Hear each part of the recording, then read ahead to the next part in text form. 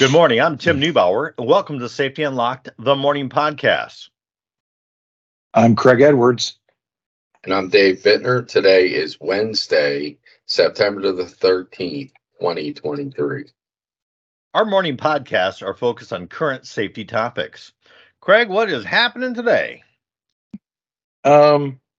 So today is Uncle Sam Day. Okay. Really know what that means, but other than, the guy that points the finger at you and says, I need you, right?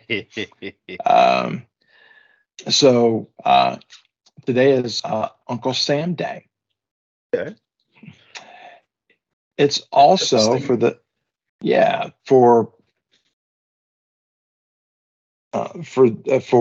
those of us who are hungry, it's also National Peanut Day. I like peanuts. Love Dave peanuts. has a weird peanuts and beef jerky. Is that it?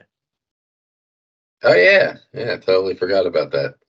Yeah, that they tasted so good together. Yeah, I don't know what that But- I mean, One it's day I no was ants eating on a peanuts log, and but Yeah. Tim, what do you have on your fingers? trying to clean off black paint from 3:30 a.m. So I use olive oil to get oil-based paint off of my hands, and it did not have a good scrubbing. And this is my third meeting this morning. It's only 6 a.m. Okay, sorry to interrupt, Craig. I just had to know. Inquiring minds. Well, that's okay. And a couple of others. National Kids Take Over the Kitchen Day. My kids don't go near the kitchen because that means they would have to either A, clean, or B, cook. So this is a good day to teach them how to do one and or the other. I'm agreeing with your kids. I don't like going in the kitchen to clean or to cook. So I actually like cooking. I enjoy it. I am the cook here at the house, so it's fun. It's relaxing. My mom was a phenomenal cook, and unfortunately, now that she's passed, a lot of the things that she would make for us, Southern delicacies. Well, I call them delicacies.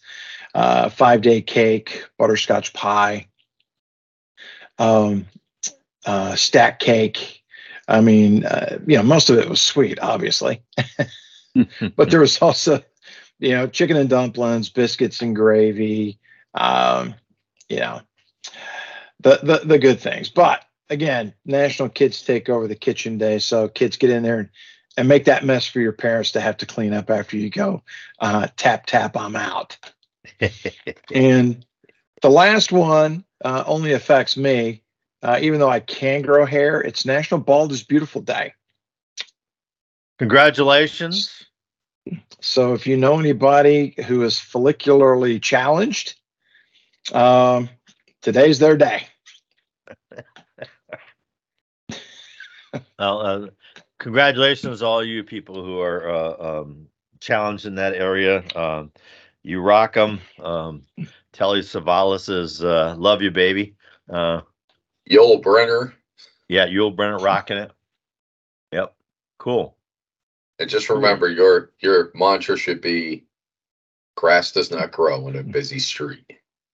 So people are stepping on my head. Is that what you're telling me? Yeah. No, these are smart, Craig. Come on. Now I could grow hair, but I think it was I think Lily was maybe 1 or 2. When trying to get a haircut became problematic. So I just bought a pair of clippers, and when I'd mow the lawn, I'd mow the head. So I've been like that for 14 years now. All right. I found a lot of advantages to just shaving my head and keeping it close. It's just easier to deal with for me. I sleep with a cosmetologist, and I still have a hard time getting a haircut. Well, there you go. All right. So, Bald is Beautiful segues into nothing. So today's topic is actually, we're going to talk a little bit about ergonomics. Combing your hair could be an ergonomic issue. Brushing it out, especially if you have the long hair and spend hours brushing. There's an ergonomic tie in there. Not for me. Scissors. Maybe washing my scalp. Wash, rinse, repeat, and never ending. Yeah.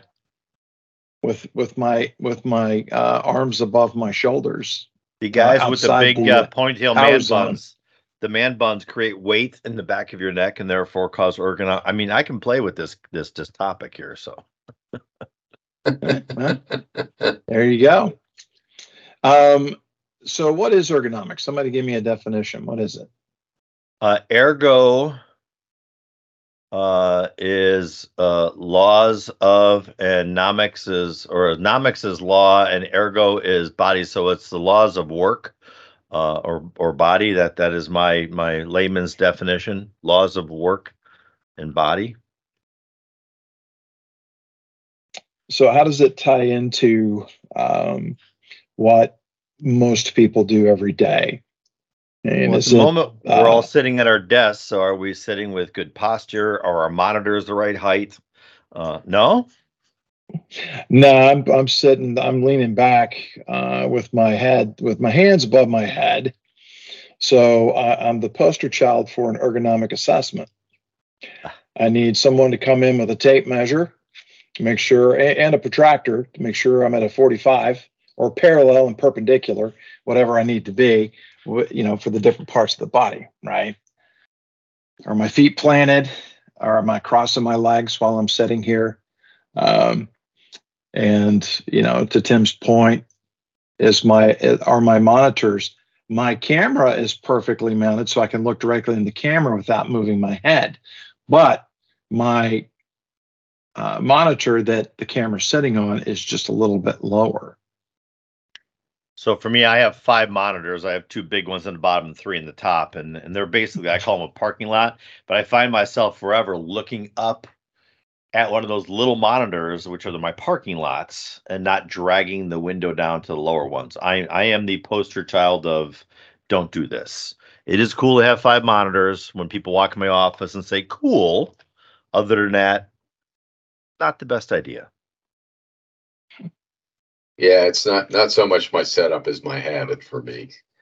My habits are not always the best. You said crossing feet, and I'm uncrossing my feet real quick, like you can see under my desk from the camera. But yeah, I've got a little footstool under there. I put my feet up on, and I'll cross my feet sometimes. But be honest, Dave, it's Grayson's stool. It's your cat's stool. It's not your stool. You just use it. Yeah, well, everything belongs to the cat, according to the cat. So, well, I was going to say, have you done an ergonomic assessment on the cat, making sure that Grayson is stealing your equipment appropriately? Yeah, Dave doesn't have a keyboard; he has a cat board, and the windshield wiper is when Grayson walks with his tail up across his screen. Yeah, there's a meme out there that's funny. It's a cat.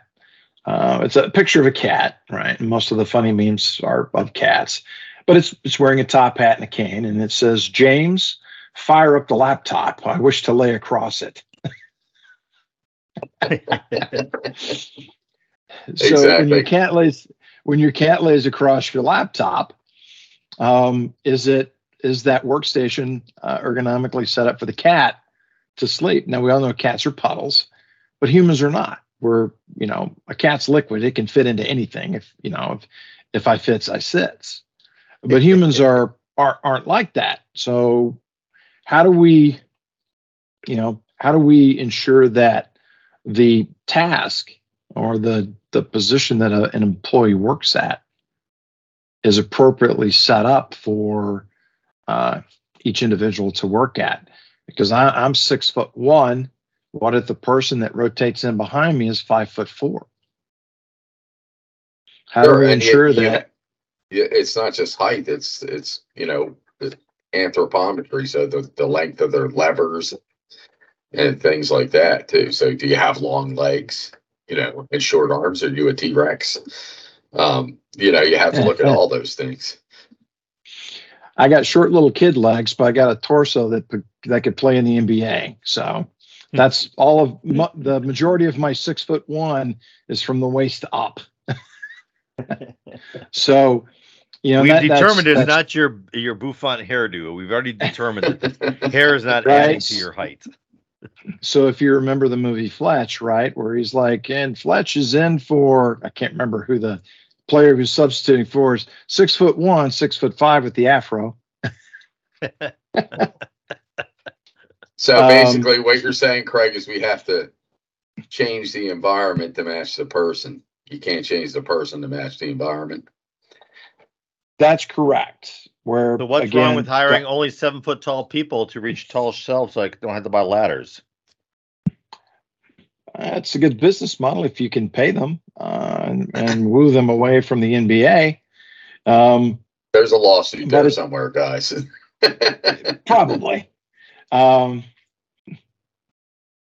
mean, the NBA kind of has that. The NFL has physical conditioning police force, firefighters. As we're talking about this, it is one of those hard to discuss subjects. NBA would say to you that we had Allen Iverson, Spud Webb, Bugsy Mose, no. But if you say that somebody has to be able to run a certain speed at the time of hire or have a certain height ability at time of hire, then I'm hiring to the job. But I agree that you need to fit the environment to the employee, not the employee to the environment. But I don't want to completely ignore that you have, as an employer, has a right to set pre-hire standards for somebody to pick up weight. And I mean, physical conditions, construction workers, well, that only makes sense. That saves the person too. It doesn't just, Right. So, but today's point, we're all different, so we can't fit the person to the task. We have to be able to set that workstation to accommodate multiple people, people that are tall, people that are short, people that have, in Dave's words, T-Rex arms, right? Not everybody can reach across a table and grab a pneumatic tool, right? So what's the best setup there? So do you have your tools on the other side of the bench, or do you set them up close to the working space? Or you hire Michael Phelps, that has a freakishly long arm span. There you go again, Tim. I was thinking something like a tool balancer overhead that's located kind of neutrally, and you could adjust the height. Different people can grab it, but you're hiring Michael Phelps. Well, Craig's making a really good point. Well, to me, if you get in any of my vehicles, everything I need was within a finger touch reach. I don't have to move my arms because I've made my work environment like that. So when you see employees modifying their environment, they're doing that on their own. But as employers, we have a duty to assess that workplace and say, what do we need to do to help them without them modifying their own environment? So, Craig, what are some measures that, we can take, say, like a standing workstation where someone's assembling widgets? We kind of touched on the office thing with the, parallel and perpendicular and screen height. But what about like standing workstations and things like that? Computer usage. Well, standing workstations, I mean, it would be something you'd have to work with your maintenance or engineering team to determine what's the best way for a static workstation with multiple people that work it. Can it be adjusted? Is it an adjustable workstation? Can that bench, and we'll use the bench as the target here. Can that bench raise or lower? Do we have that capacity? Because we don't want people climbing onto a a step stool to do their job for an hour or two.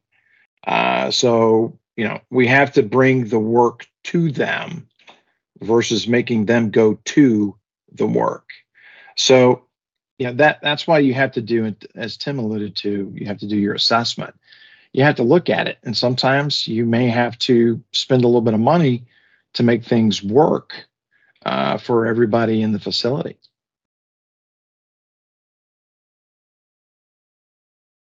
Good answer. That answer your question? Yeah. So, well, we didn't touch on computers. So, because I see computers and I'll speak to this one a little bit. Computers are an ergonomic nightmare for most people, and a lot of it is habit and positioning. It's easy to say adjust your monitor, put your feet flat, keep your legs parallel and your torso perpendicular. But I see a lot of it when it comes to the actual keyboarding and working, where people crane their neck, just out of habit, even when the monitor's at a proper height. And keyboard positioning is also crucial. So part of it is education. So if you set the workstation up right and say, well, by the numbers, this is ergonomically correct, then you have to work with people and say, hey, set a reminder on your phone or something every 20 minutes to kind of straighten up, pull your shoulders back, maybe even walk to the water cooler or whatever, just to get out of that position. Because what you see is when shoulders are rounded forward, you get the muscles of the chest kind of get locked in the position. Your neck is craned and you're rubbing on the discs in the back of your neck in an improper way because they get pinched. And, I tell people all the time, I'm like, you can end up more damaged working at a computer all day than you can at a construction job, just because of being in those terrible positions. So it's something to take seriously, right? So I think education is a factor as well. And you touched on construction. So most people who work in an office environment do pretty much one thing, particularly if they're sitting at a desk the entire day. They may do different tasks on the computer, but their workstation and their work posture remains pretty static. Whereas in construction, you're typically moving. You're going to move from point A to point B with regular frequency. Whereas in an office setting, it's a good idea, to your point, Dave, set a timer to get up and move about. My wife found one of these little things. I don't even know what the heck it is, but it's a timer, and it reminds you to get up and move. Not only from a ergonomic standpoint, but also from a take a break from what you're doing, so that you can come back and be more focused. So I've used it a couple of times. What it does is I get really into doing something, and then it goes off and scares the hoo-ha out of me. So I've only used it twice. So I suggest you use it more, but I think you should call it something like cool, like the orb of locomotion or something. So people can't see it on the podcast, but it's looks like a pentagonal, cylindrical kind of thing that's looks like something you see in a movie. Is the orb. It's it's six-sided. So I'll think of something cool to call it, and we'll revisit it. Because I'm drawing a blank right now. Okay, so when should one do ergonomic assessments with new hires on a quarterly basis, annual, or just one and done? Well, I think what you just said right there is important. I mean, when you have new employees. If you obviously have a new employee that is of a different stature than somebody else, you're gonna have to look at the environment they're working in, because if you had one of Tim's basketball players working there, and you hire somebody who's 5'1" to work at the same station as them, you're going to have to make some kind of adjustments so somebody doesn't end up with an injury because of the difference. I'm not sure about the other repetition, but I would say, at a minimum annually, depending on what your turnover is too. I mean, you're not going to be able to change it for every person, but you have to listen to the people, observe the people. That's where job observations are important. Sometimes people don't realize they're in those bad postures or they have bad habits. That's me. I don't even realize I slouch all the time. Yeah. Well, again, computer and sitting in one place a long time is probably far more dangerous, but that's a discussion for another day. So I don't know, Craig, what's your answer there? How often, what do you think the frequency would be? I would say annually, unless otherwise indicated, due to a variety of factors, repetitive motion injuries, a rise in the number of first aid or sore muscles, things like that. If somebody's reporting these things to you, then it would behoove you, and yes, I use the word behoove, to go in and review. Exactly. Dave just did the knife hand for those of you who can't see. It would behoove you to do that audit or that assessment. Hey, Grayson. We have the windshield washer. Actually, we have complete blockage due to Grayson's tail. Dave just disappeared. There was just nothing but a giant cat tail. But if you see an uptick in the number of reported incidents from a particular workstation or a particular part of your facility, then it's a good idea to go back through and review, because the employees may have changed something. Management may have changed something, because somebody's like, well, this isn't working right. So let's do it this way. Multiple factors would come into play to determine the frequency, I guess is what I'm trying to get at. Okay. Sure. And there's a message there too. When they change their workstation, they're quietly telling you something or trying to tell you something, right? Correct. Yep. Guys, we're having a great conversation this morning, and I hate to cut it off right here, but we want to be underneath our allotted time that we are committed to doing today on our podcast. So based on that, let's wrap it up. I'm Tim Neubauer, and you've been listening to Craig Edwards and Dave Bittner on Safety Unlocked, the morning show. I'm Dave Bittner. Remember, safety is everyone's business. And I'm Craig Edwards. Make it a safe day. You have been listening to Safety Unlocked, the morning show, a podcast for safety people by safety people, brought to you by Exceed Safety, a full-spectrum consulting firm. Visit our website at exceedsafety.com or call us at 919-728-SAFE. Exceed Safety, LLC.